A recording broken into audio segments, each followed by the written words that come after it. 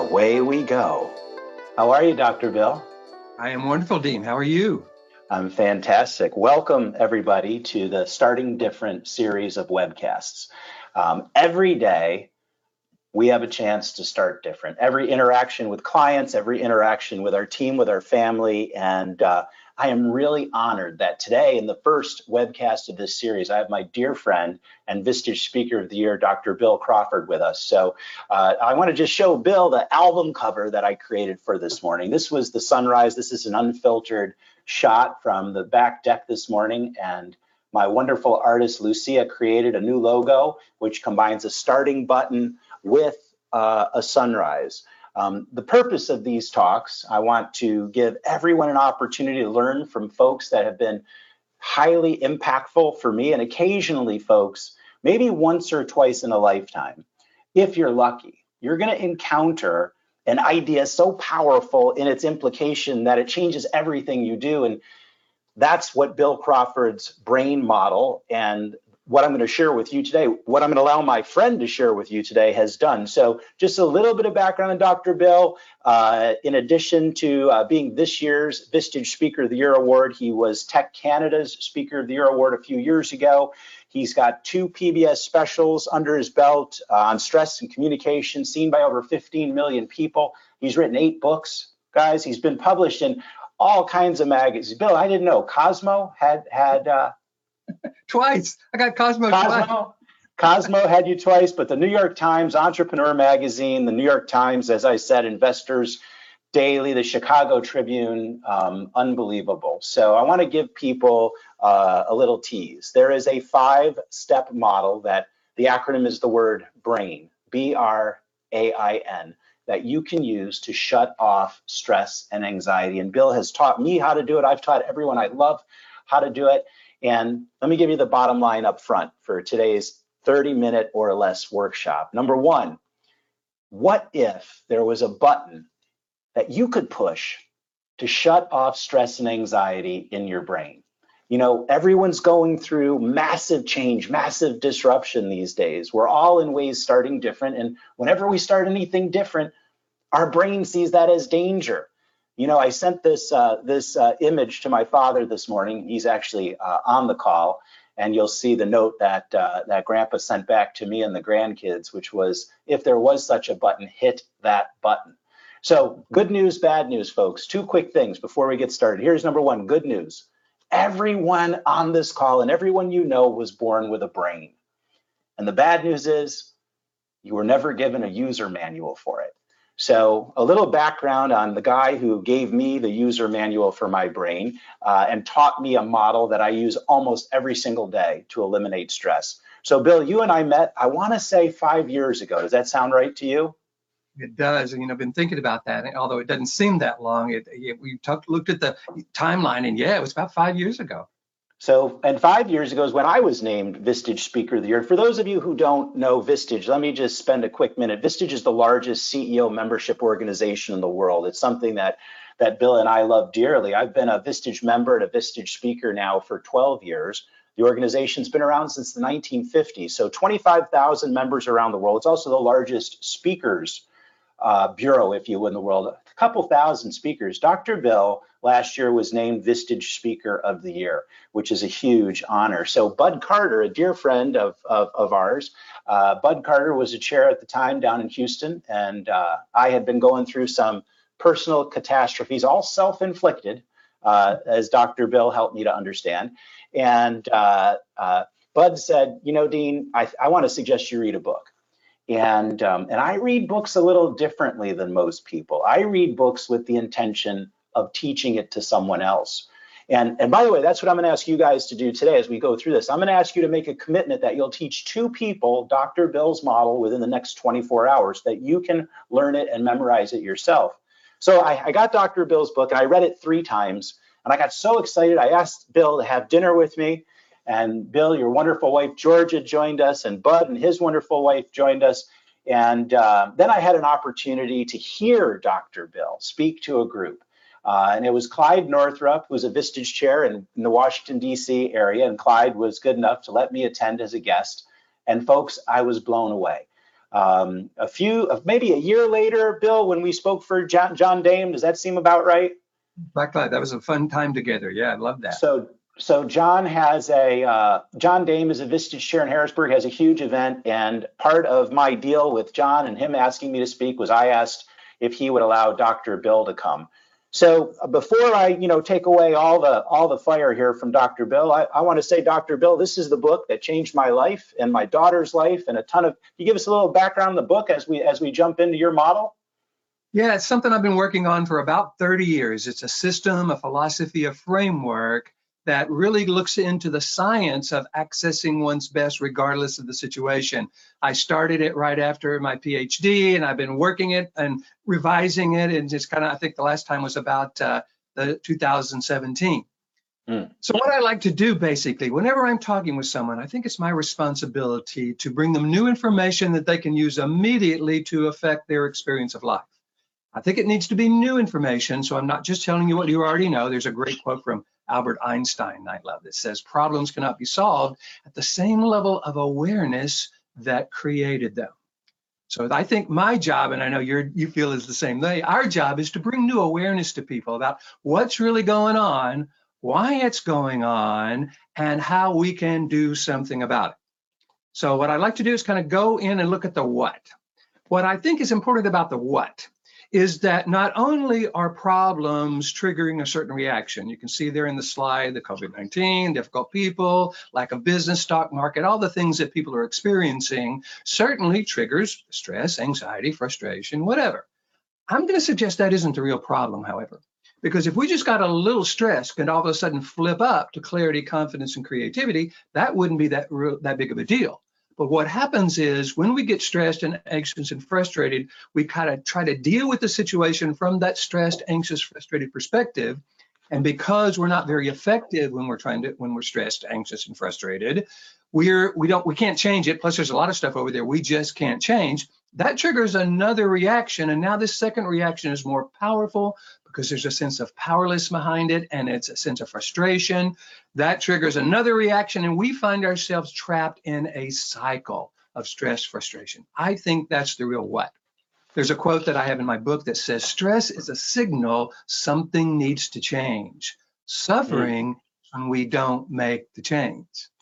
So we could just kind of see stress as a signal, all of a sudden do something about it. In that moment, I think we'd be great. So that's the what. Let's look at the why. I love questions about the why. When I was getting my PhD, I really wanted to know why we find ourselves trapped in this cycle. So I left the College of Psychology and went to the College of Biology and took a course called The Biological Basis of Behavior. And in it, I learned that everything we think and feel and do and say, how we react to others, how others react to us, all has to do with how the brain processes information. So I've spent the last 30 years of my life creating a system, a philosophy, a framework that shows people how to access their best by accessing a specific part of the brain. Now, to avoid the stress, frustration, anxiety, resentment, the stuff that gets in the way of our clarity, confidence, and creativity by avoiding a specific part of the brain. I call the system Life from the Top of the Mind, and what I want to do today is kind of look at that why from that perspective and then teach you part of part one. So as you can see by the slide, you got 3 parts of the brain. Of course, the brain is very complex, but I like to divide it into 3 parts. It's easier to understand, and they each do something different. So that lower brain is called the brainstem. This is a fight or flight brain. You've heard about this. This is where the part of the brain that regulates our muscle tension, heart rate, blood pressure, breathing, etc. Middle part of the brain is called the limbic system. This is what some people call the emotional brain because this is where our emotions are triggered for the most part. We can just call it the middle brain. What most people don't know about this middle brain, and I didn't know this until I took this course, is that this middle brain acts as a gatekeeper. Or in today's terminology, it acts as a scanner, a processor, and a router. It scans incoming data, processes it, or interprets it, and either routes it down to the lower brain or up to the upper 80% of the brain that I call the top of the mind. It's also called the neocortex. This is where we have access to our interpersonal skills, our problem-solving skills, our clarity, confidence, creativity, etc. So what happens is, see, this middle brain, it's not very smart, and it's working on old software. Its mission on the planet is to keep us alive as a species, and so it has a tendency to scan the environment looking for anything negative, because negative might contain a threat, whereas anything positive doesn't. So and it's actually in the brain's best interest. It's in our species' best interest for our brain to assume that any change in the environment is danger. Because if we assume it's danger, we'll do something real quick without thinking, because that's the way that part of the brain is set up. But the challenge is that not everything in our environment now is a saber-toothed tiger. Yes. So the question is, when we need to react to something without thinking, quickly, without thinking, somebody slams on their brakes in front of us, somebody jumps out at us from the bushes, then the middle brain will react. It'll go to the lower brain it bypasses the neocortex, by the way, goes directly to that lower brainstem. We react without thinking to run away or fight or whatever we need to do. That's the perfect response. The problem is the middle brain is interpreting almost anything negative as dangerous and throwing us into the part of the brain that's designed to deal with danger. This triggers adrenaline, noradrenaline, and cortisol. Those are the stress hormones, which are great in a fight or flight situation. But it also triggers stress, frustration, anxiety, resentment, depression, all those negative emotions. And when we try to deal with life from that lower brain, the original trigger seems worse. That has the middle brain going, whoa, more negative data. Didn't mean for that to happen. Sends it right back down to the lower brain. And we become trapped in this lower brain trying to deal. So what would people be actually feeling when they're feeling cortisol, when they're feeling all of those bad survival? Well, they're not bad survival, they're survival chemicals. Yeah, it's not a survival situation. The heart would be racing. The breathing gets really shallow. The tension in the back of the neck kind of becomes tense. Some people start to feel a heaviness or a tenseness right in the middle of their chest. We get confused, we get frustrated, we get, anxious. Last week, Dr. Bill, I actually got lost walking in my own neighborhood. Yeah. And I was telling you, I got so angry at something 2 weeks ago that it actually hurt to touch my hair. Absolutely.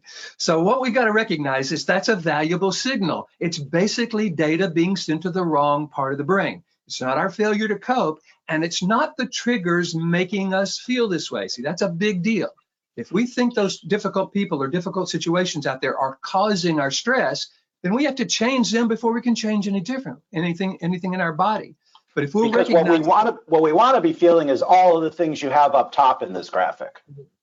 So if we'll just recognize that it's this middle brain misinterpreting some negative situation as dangerous, it's basically data being sent to the wrong part of the brain, then we can go, okay, good information. Now here's the how, that's the why, here's the how. We've got to know how to shift from this lower brain up into the upper brain in order to be able to access these qualities and characteristics.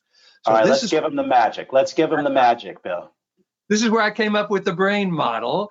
And it starts by making sure we want this upper 80% of the brain, the neocortex, the top of the mind, to literally regain control from the lower brain.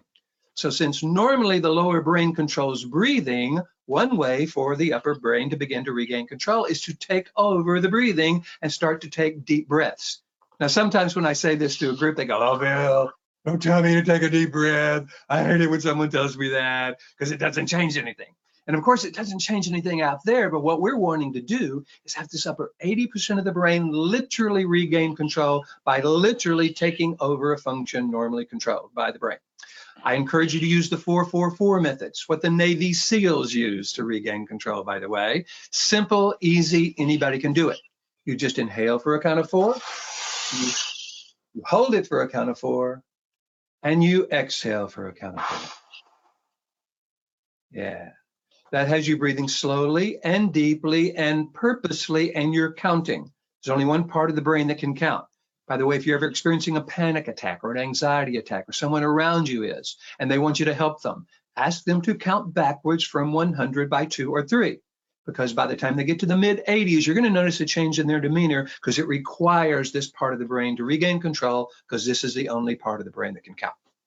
Now, You want to make this even more powerful and have the upper 80% of the brain take over two functions normally controlled by the lower brain. You actually want to say the word relax on the exhale. Now, not relax, you just need to relax, not that, but relax.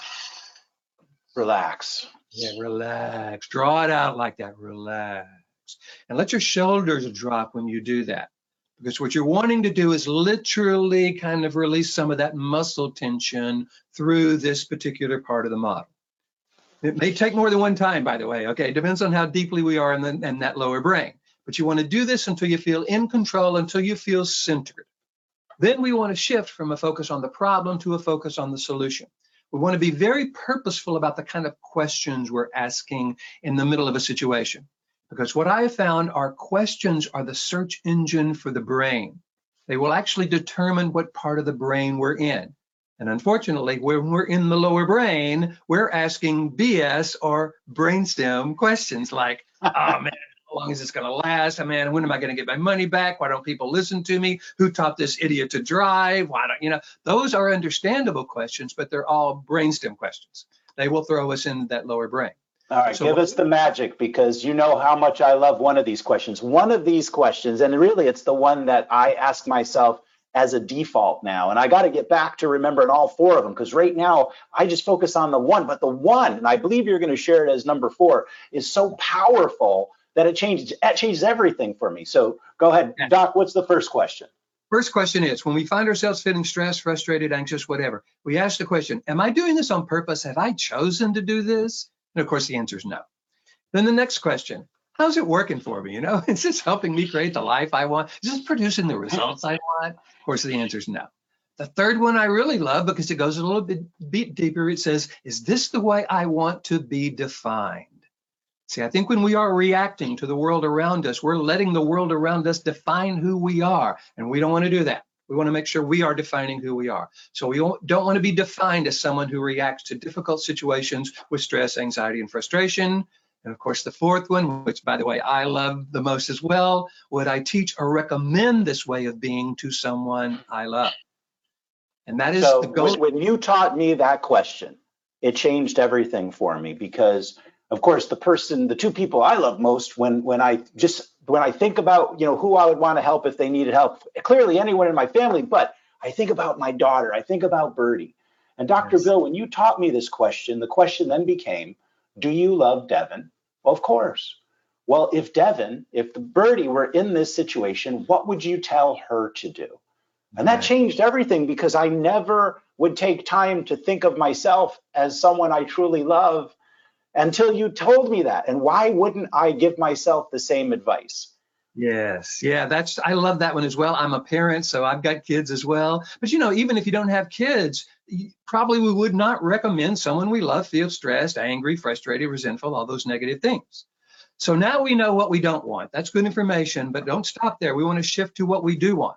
So we use those same 4 questions to say, okay, what if I were dealing with this particular situation right here, right now, whatever the trigger is, in a way that was more purposeful, in a way that I believe is more effective, in a way that does make the statement I want to make about who I am, and in a way I would teach to someone I love, what would that look like? And when I ask the Vistage folks, when I do my Vistage presentations, and the CEOs and the leaders and everybody, frankly, they say, oh, well, clear, confident, creative, compassionate, kind, open-minded, empathetic, good listener, authentic, great stuff. See, those are all neocortex, top of the mind qualities. And we're able to generate that list by asking these top of the mind questions. So now that we know what we want, so we're not trying to stop what we don't want, we're going for what we want. Creating the life you want isn't about what you're stopping, it's about what you're starting.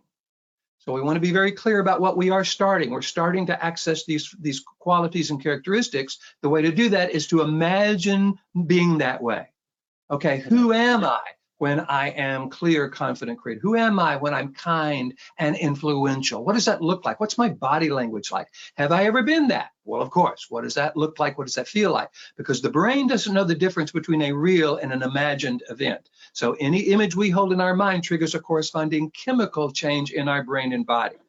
So what we want to do is imagine being the way we want to be, because that triggers serotonin and endorphins, which also, by the way, strengthens our immune system, another kind of nice little benefit of this whole thing. And we find ourselves feeling and thinking and being the way we want to be.